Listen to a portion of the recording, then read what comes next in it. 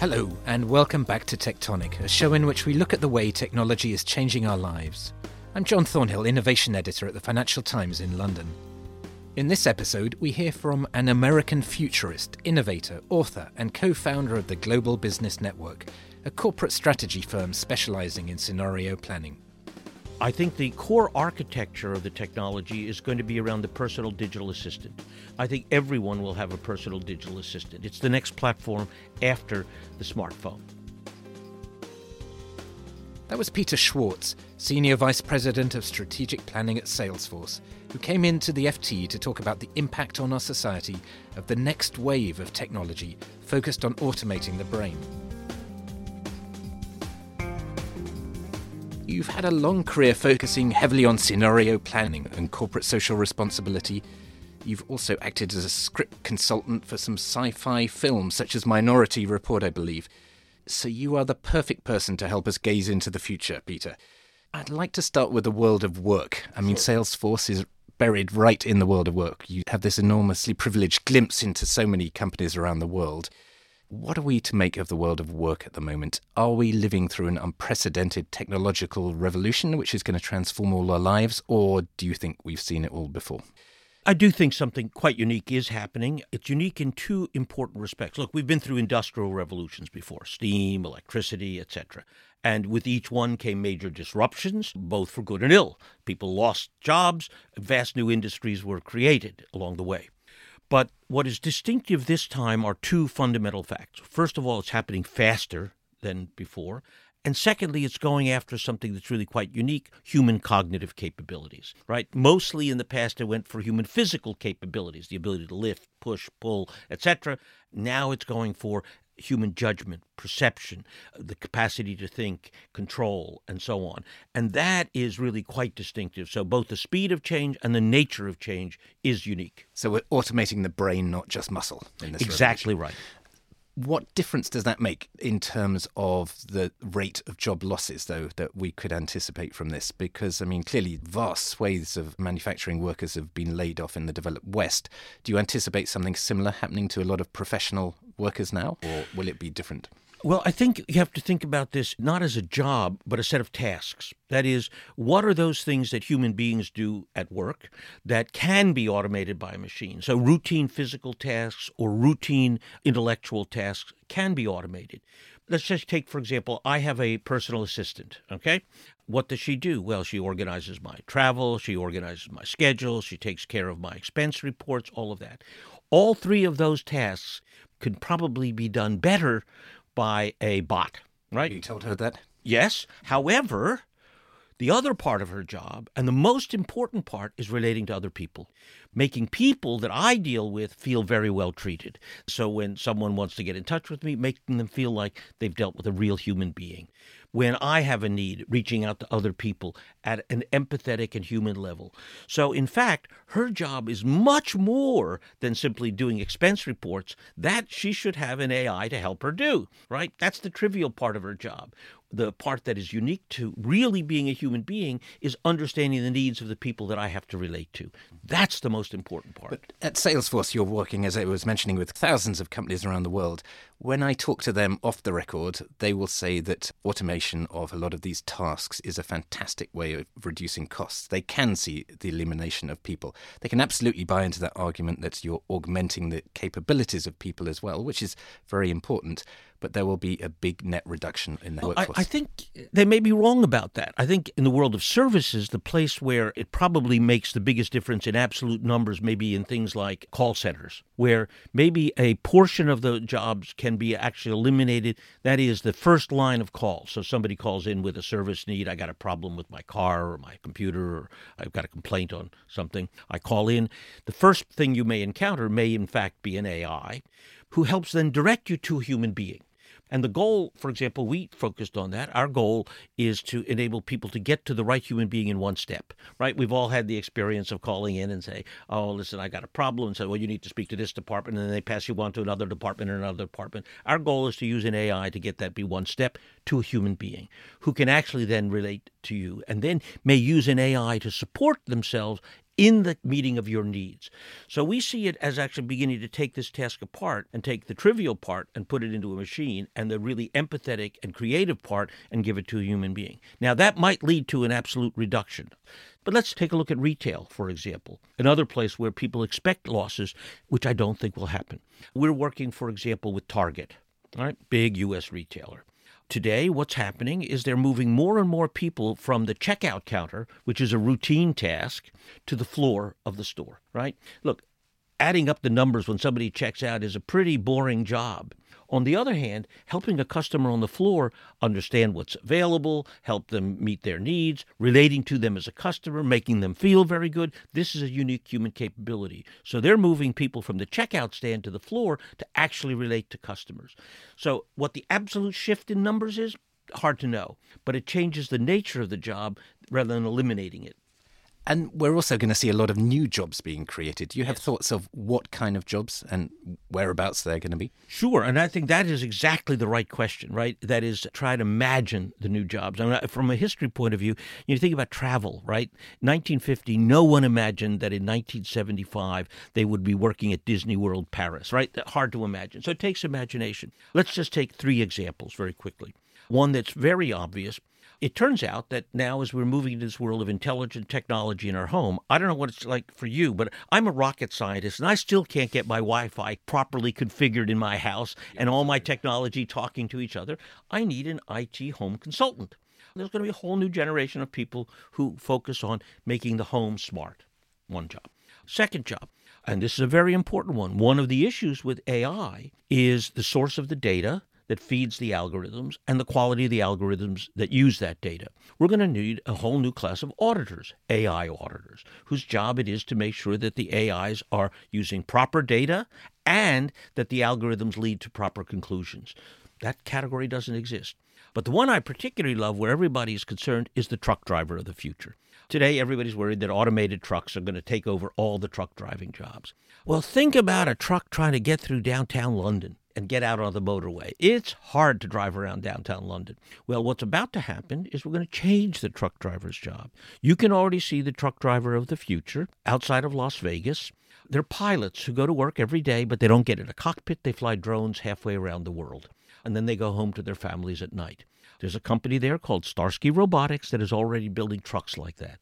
Truck driver does not get in the cab of the truck. Truck driver appears remotely and drives the truck through the city streets of London, gets it out on the M4 and heads it out west. Picks up a second truck, drives it through the streets of London, heads it toward Dover. Well, maybe post-Brexit, not so much, but we'll see about that. Having said that, he eventually gets 5 trucks on the road, or lorries, now picks up the first remotely, drives it to its location. So it's a combination of a automated vehicle and a human, the human doing the most difficult part of the task, i.e. getting it through the city streets, now drives 5 trucks, not 1. And, of course, the skill set is Grand Theft Auto. They get to sleep with their husband or wife at night. They know their kids. They don't die in truck accidents. They don't suck fumes all day. Very different kind of truck driver. The challenge is the 60-year-old truck driver today who probably didn't play Grand Theft Auto. Will they be able to adapt? And I think that is the hardest problem in this whole story, is how do you take the older worker and help them adapt to the new world? That is the key question, isn't it? Because, I mean, as you were saying right at the start, this is happening at a pace that is unprecedented. So what do you think on that front? I mean, how can we manage this transition, and how hopeful are you that we can do this relatively smoothly without massive societal disruption? Well, I think there will be disruption. History tells us that these kinds of changes do produce disruption. The question is, can we manage the disruption and can we minimize the costs for human beings? And I think, again, we're learning a lot about education. In the U.S., and I'm sure it's true in Britain, we have hundreds of startups in educational technology, right? Enabling the individual to take charge of their own learning. And I think that is what we're going to see, is more and more capability. I mean, we've done it in Salesforce. Our products got so complex, we had to radically improve our own training. And so we've set up a whole set of training capabilities for our own people, now made available to our customers. And that will become normal. Just continuous learning through life, learning new skills and new capabilities. And I think that is the reality that is inevitable. Some people will struggle with that. Those people will be left behind. And I think that is the real issue. How do we deal with those people whose jobs have changed and are unable to learn the new skills, learn the new capabilities of working alongside the machines rather than actually carrying out all the tasks themselves? A lot of people in your part of the world on the West Coast believe that universal basic income is one way of addressing this. What's your view on that? Well, it's a good question. It may come to that. I mean, we have some experiments going with that right now, I think in Finland and I think Sweden and Oakland. We'll see. I'm frankly a bit skeptical of it, to be honest. But I do think this is a time for experimentation and find out what actually works. If it turns out we do need to help some people through this transition that will never be able to cope, then we may need that. But in all candor, I'm not sure we need to go that far. As I was mentioning, you're into scenario planning. So classically at Shell, where you used to work, there would always be 4 scenarios of the future. What is the scenario that you put most money on? A slightly slower transition than most people think. Actually, applying a lot of this technology is not so easy. So my guess is the next, call it 3 to 5 years, will be a lot of experiments, many things tried. Some things will fail, others will succeed, and we'll discover, call it 5 to 10 years from now, what the real pattern of deployment is likely to be. I think the core architecture of the technology is going to be around the personal digital assistant. I think everyone will have a personal digital assistant. It's the next platform after the smartphone. The way I like to think about it is we can all remember the BlackBerry, right? And it was pretty funky, but it gave you a hint of what the smartphone was going to be like. The iPhone is what the BlackBerry wanted to be when it grew up. Well, Alexa, Google Home, Siri are to the future digital assistant as BlackBerry was to the iPhone. And you get a hint of what's to come. Everyone will have a personal digital assistant, call it 5 years from now, that will help organize their lives. And I think that will be the core organizing technology that will interact with many other systems. That takes us into a whole new realm of debate about the worries about surveillance capitalism. So how are we going to make sure that these digital assistants, which clearly are going to know absolutely everything about us, that we trust them to do the good things for us and we don't allow them to be a backdoor into allowing advertising or behavioral modification? Support for this podcast and the following message come from Corient. Corient provides wealth management services centered around you. As one of the largest integrated fee-only registered investment advisors in the U.S., Corient has experienced teams who can craft custom solutions designed to help you reach your financial goals, no matter how complex. Real wealth requires real solutions. Connect with a wealth advisor today at Corient.com. That's Corient.com. To take place. Well, you've gone to the exact right issue. I think one of the functions of these digital assistants is precisely to control access to my data. That is one of the things that will learn by interacting with me, what things I will choose to reveal to whom, and what things I will choose to keep secret. I want the value for my data. Right now, Facebook or Google or Amazon get the value from my data. I want to get the value. Do you think it's worth very much? Absolutely, especially my data. But no, what I'm saying is that the individual's data aggregated actually has high value. But yes. Not on an individual basis. Well, also to organize services that are suitable for me. And so what I think is my personal digital assistant will know what I want to do, know a great deal about my data, and will reveal to my bank or to my retailer or to my government what it is that I choose to share with them for what purpose. And so a big function of the personal digital assistant is to manage the personal data economy. My data has value now, and I want to get the value from that data. Doesn't that mean redesigning the whole architecture of the web? I mean, yes, it does. I mean, Tim Berners-Lee is clearly working on that with the Solid Interrupt project, and there are many other people doing this as well. How hopeful are you that any of these architectures is going to work, given our path dependency on the existing systems? That's a very good question, and I think the answer is it is likely to work, but we don't know which one of these games will actually play out. Look, which would you bet on? Well, I think very highly of Tim, all right? And he's got a lot of credibility, and he's got a following. So you'd have to start from there, in my view. But if you think about it, I was there at the beginning of the Internet, when it was the ARPANET.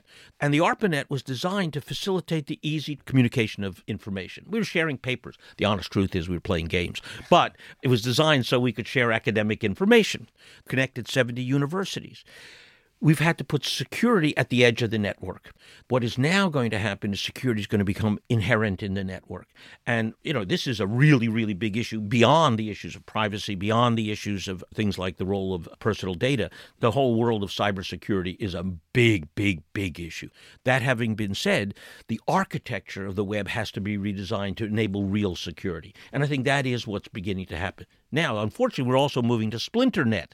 So what happens in China will not be the same as in the U.S., will not be the same as in Europe. So the rules of the game in that respect are likely to be different in different parts of the world. But if we flip the web upside down, or as Sir Tim would say, set it the right way up, and have an architecture exactly as you describe, this is going to be fatal to a number of business models of very powerful companies, isn't it? Yes, it will. Absolutely. The ones who are dependent upon free and easy access to data will struggle with this. And I think Facebook will have a very hard time in this world. So history would suggest that they are going to be rather resistant to this. Yes, they will. But let's put it this way. There's a lot of dead companies that were resistant to the change around them. There's only 200 companies left out of the Fortune 500 of 1970. Many have gone their way. Look at companies like GE. Right? One of the giants of the industrial era, unable to make the transition to the digital era. So you think Facebook really doesn't have a sustainable business model? I do not think so. I think that they've undermined trust so badly in their core social network that I think that whole aspect of advertising-supported social network is likely to collapse. I think other parts of their business, like Instagram, are likely to survive. They have high value and do not suffer from some of the same kinds of issues. Which is going to be the bigger driver for change, do you think? Government regulation or other tech companies who see privacy by design in this new data architecture as the main competitive advantage? Well, I think it's both and. I don't think it's either or. I think regulation is important. I think our view, and I share that, is that the whole world will adopt something like GDPR. With maybe the exception of China. We've passed something similar in California recently, and there's likely to be national legislation of that sort in the U.S., and I think it will become ubiquitous for good reason. So whether it's effective regulation or not, still an open question, but certainly regulation will be a big driving force. But other business models will come along to offer challenges to the existing models. That's what keeps happening. And, if there's a real need for a social network that has real trust embedded in it, I think that will emerge. You've been around in the Valley for a long time. Yes. You've watched a lot of the cycles come and go. What's very striking is how the whole discourse about tech has changed massively over the last 3 or 4 years in particular. That back then they were all the cool kids on the block, and now there really are people who accuse them of undermining democracy and creating great inequalities in society and so on. What do you think has been the specific trigger for this tech clash, and what can the industry itself do to respond to it? Well, I think there are two very separate issues you just touched on. One is the kind of broader issue of the transformation of society around information, the issues like work. Okay, so I think it is incumbent upon the industry to address those issues of making sure that we are part of the process of retraining workers and sensitive to that. Also, the issues of access to data and privacy and being able to ensure that things like algorithms are accountable and so on. But those are quite legitimate issues that I think will be there. But I also think that what we're going to see is a huge wave of change focused on particularly a few companies. Look, nobody is challenging Intel or Cisco or even Apple very much, frankly. It is really focused very heavily on the social networks, and especially Facebook. I think Google gets perhaps a fair amount of the blame. Maybe they don't deserve it as much, but it has really been focused heavily around Facebook for good reason. So I'm not sure that the phenomenon of the tech clash is as ubiquitous as it seemed. And I think, frankly, if we are able to manage the transition away from the kind of today's social network to tomorrow, some of this will begin to diminish. Now, you've been very vocal in the whole corporate social responsibility movement, and your boss, Mark Benioff, has also been very vocal on a lot of these issues as well. Do you think you're winning that fight? Are a lot of the big tech companies now realizing that profits are not the only purpose of their existence? Absolutely. Look, Mark and Salesforce take very seriously the idea of stakeholder capitalism. And we see many stakeholders. We see, of course, our customers, our employees, our communities, our environment, our governments are all part of the stakeholders that we have to relate to. And I think, frankly, the success of Salesforce is an inspiration to other people. We can hire almost anybody. People want to work for us. We're number 2 on Fortune's list of best places to work. Would you go to work for Facebook today? Yeah, they may pay well, but what are you going to tell your kids or your friends and so on? So the truth is people want to work for, customers want to buy from, regulators want to talk to companies like Salesforce, frankly, that take these issues quite seriously. Wouldn't all these people actually want to go and start their own startup? Well, some of them would, of course. And look, we encourage that. We have people we call boomerangs. People who come into Salesforce, they work for us, they go out and start a startup. We buy their company, they come back in again. We have several people who've come in several times in that way. Salesforce is also quite well known for its 1-1-1 model. Can you tell us about that? Yeah, this was, again, part of Mark's genius. When he started the company, he'd had a kind of spiritual epiphany that led to the creation of Salesforce. What was that spiritual epiphany? Well, frankly, he'd gone to India. After he'd left Oracle, he was kind of troubled, right? And he spent a fair amount of time reflecting on himself, on the role of business, on the role of business in the world. And out of that came a deep understanding that business could be a force for good, not just simply a source for profit and growth. And so when he started Salesforce, he said, I'm going to also create a great engine for philanthropy. And the 1-1-1 model was 1% of the equity, 1% of the time, and 1% of the profit. And he basically said, well, we didn't have any equity, time, or profit, so it was easy to decide that, right? But what it really means is that we now have about 35,000 nonprofits who use our products for free. Every employee is asked to volunteer up to 7 days a year on company time. I have my own projects. I do scenario planning for the Bay Area with regional planning authorities as a volunteer, right? We sure need it, and that's my volunteer project. And then whenever we create equity, we put money in our foundation, and we've given away over $200 million for things like children's health, oceans, and extreme poverty. So that's very much a part of our identity. It's what also attracts people. It's one of the reasons I'm there. I think Mark is an amazing moral leader. That's why I choose to be there. I didn't have to go to Salesforce at 65. I'm the oldest employee in the company. I didn't need to start a new career at 65. I'm there in part because of this. It also aids our recruiting. People want to work for us for that reason. It's highly inspiring. And now 3,000 other companies have adopted our model. So that says something. Now, you mentioned the subject of age. I believe you are 72, and you were one of the founders with the legendary Stuart Brand of the Long Now Foundation. That's right. The whole purpose of which is to have a longer-term vision of what's happening. Where do you think we are going longer term with technology? There are a lot of dystopian fears around at the moment. Give us the argument for why we ought to be more optimistic for the long-term future of the technology. Well, look, if you look at the state of humankind today as compared to where it was a century ago or 2 centuries ago or 3 centuries ago, it's hard not to be optimistic. More people live better today than have ever in human history. In the last 20 years, China alone has lifted almost 500 million people out of extreme poverty. In 1960, the average person in the world lived very poorly. Today, the average person in the world lives reasonably well. Yes, we've still got 2 billion people to go. I mean, we've not solved all the world's problems. But the pace and structure of progress is really quite profound. Are there going to be big issues? Well, sure, we have climate change, a huge challenge. International conflict. I'm really concerned about the stress in the international system. But the fundamental arc of human history, as science and technology have advanced, is to give us more capability, more choices, more freedom of action, more opportunity for genuine human life to be improved. So when I think about the prospects for my son, who's 28 years old, I'm enormously optimistic. I think he's going to live centuries. I think the prospects for him on this planet and maybe elsewhere in the universe are really quite remarkable. So, we've barely begun to touch science. We're discovering all kinds of fundamental advances in biology. CRISPR, right? You think about what CRISPR means. We're going to eliminate an enormous number of genetic diseases. Probably in 20 or 30 years, sickle cell anemia on the planet will be gone. You think about how much life that will mean for Africans. Enormous impact. We'll probably eliminate malaria.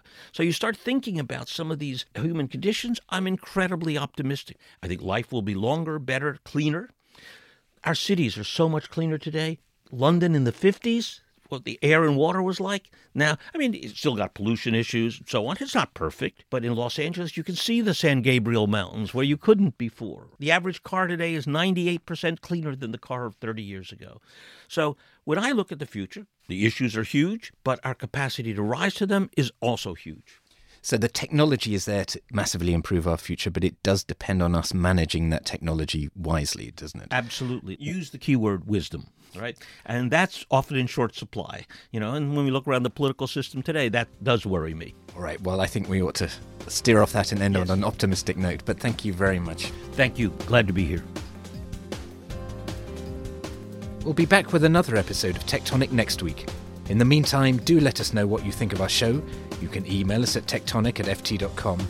And if you're not already a subscriber and would like to discover more FT content, take a look at our subscriber offers at ft.com/offer. This episode of Tectonic was produced by Fiona Simon.